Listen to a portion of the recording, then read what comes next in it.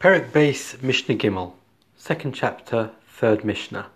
So we mentioned in the last Mishnah that the way they would let the people know about whether the month had been a longer month or a short month, whether Rosh Hashanah had been declared or not, the way they would communicate this is by lighting these beacons. So how did they do this? So the Mishnah says, Keitzad hoy masiin masuos. How would they light the beacons? So Mavin klunsos shel erez arukin. They would bring long beams or poles of cedar wood, v'konim and reeds, v'atzei shemen. I'm not sure if this is sticks of the olive tree or some sort of very oil-based woods. Unaoris shel pishton and flakes, shavings of flax. V'korich b'mishicha. They would bind them all together with a ribbon. All of this combination helped to create a nice strong flame.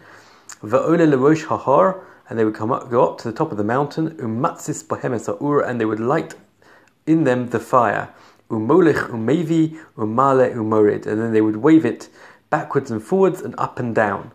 Ad shehu roeh es chaveiro shehu osa kain berosh hahar sheni, until they would see his friend doing the same thing on the top of the second mountain.